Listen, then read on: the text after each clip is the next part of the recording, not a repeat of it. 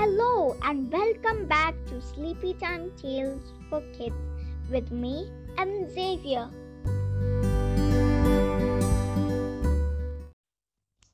The Creepy Castle by A. J. Wood. There's a creepy old castle on top of the hill. Knock on the door if you dare. You'll be amazed by what goes on inside. So just be prepared for a scare. Ghosts cook in the kitchen and ghouls walk the halls. There are mummies and monsters who float through the walls. Look up through the cobwebs that decorate the stairs. A young ghostly maiden is brushing her hair. Open the coffin if you want a fright. Inside there's a vampire who can't stand the light. He will grumble and moan when awakened by day. Then not so politely, he'll scare you away. Bats fly through the bedrooms. Mummies snap on the beds, having wrapped themselves first with sheets torn to shreds. In the attic live spiders. They're as big as some cats. Do you want to imagine the size of the rats? We hope this won't stop you from just dropping by.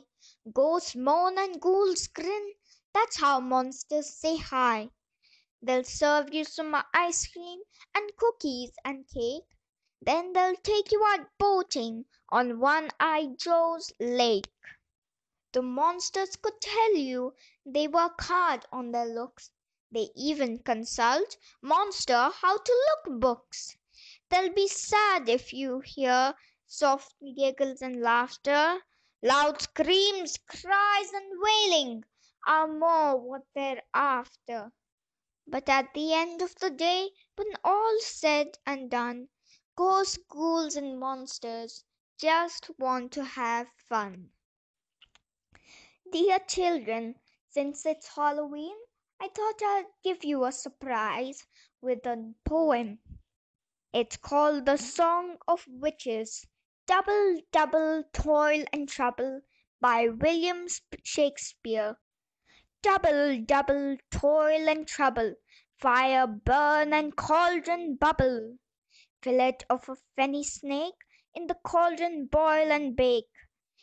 Eye of a newt and toe of a frog, wool of a bat and tongue of a dog, adder's fork and blindworm's sting, lizard's leg and howlet's wing, for a charm of powerful trouble, like a hell-brought boil and bubble.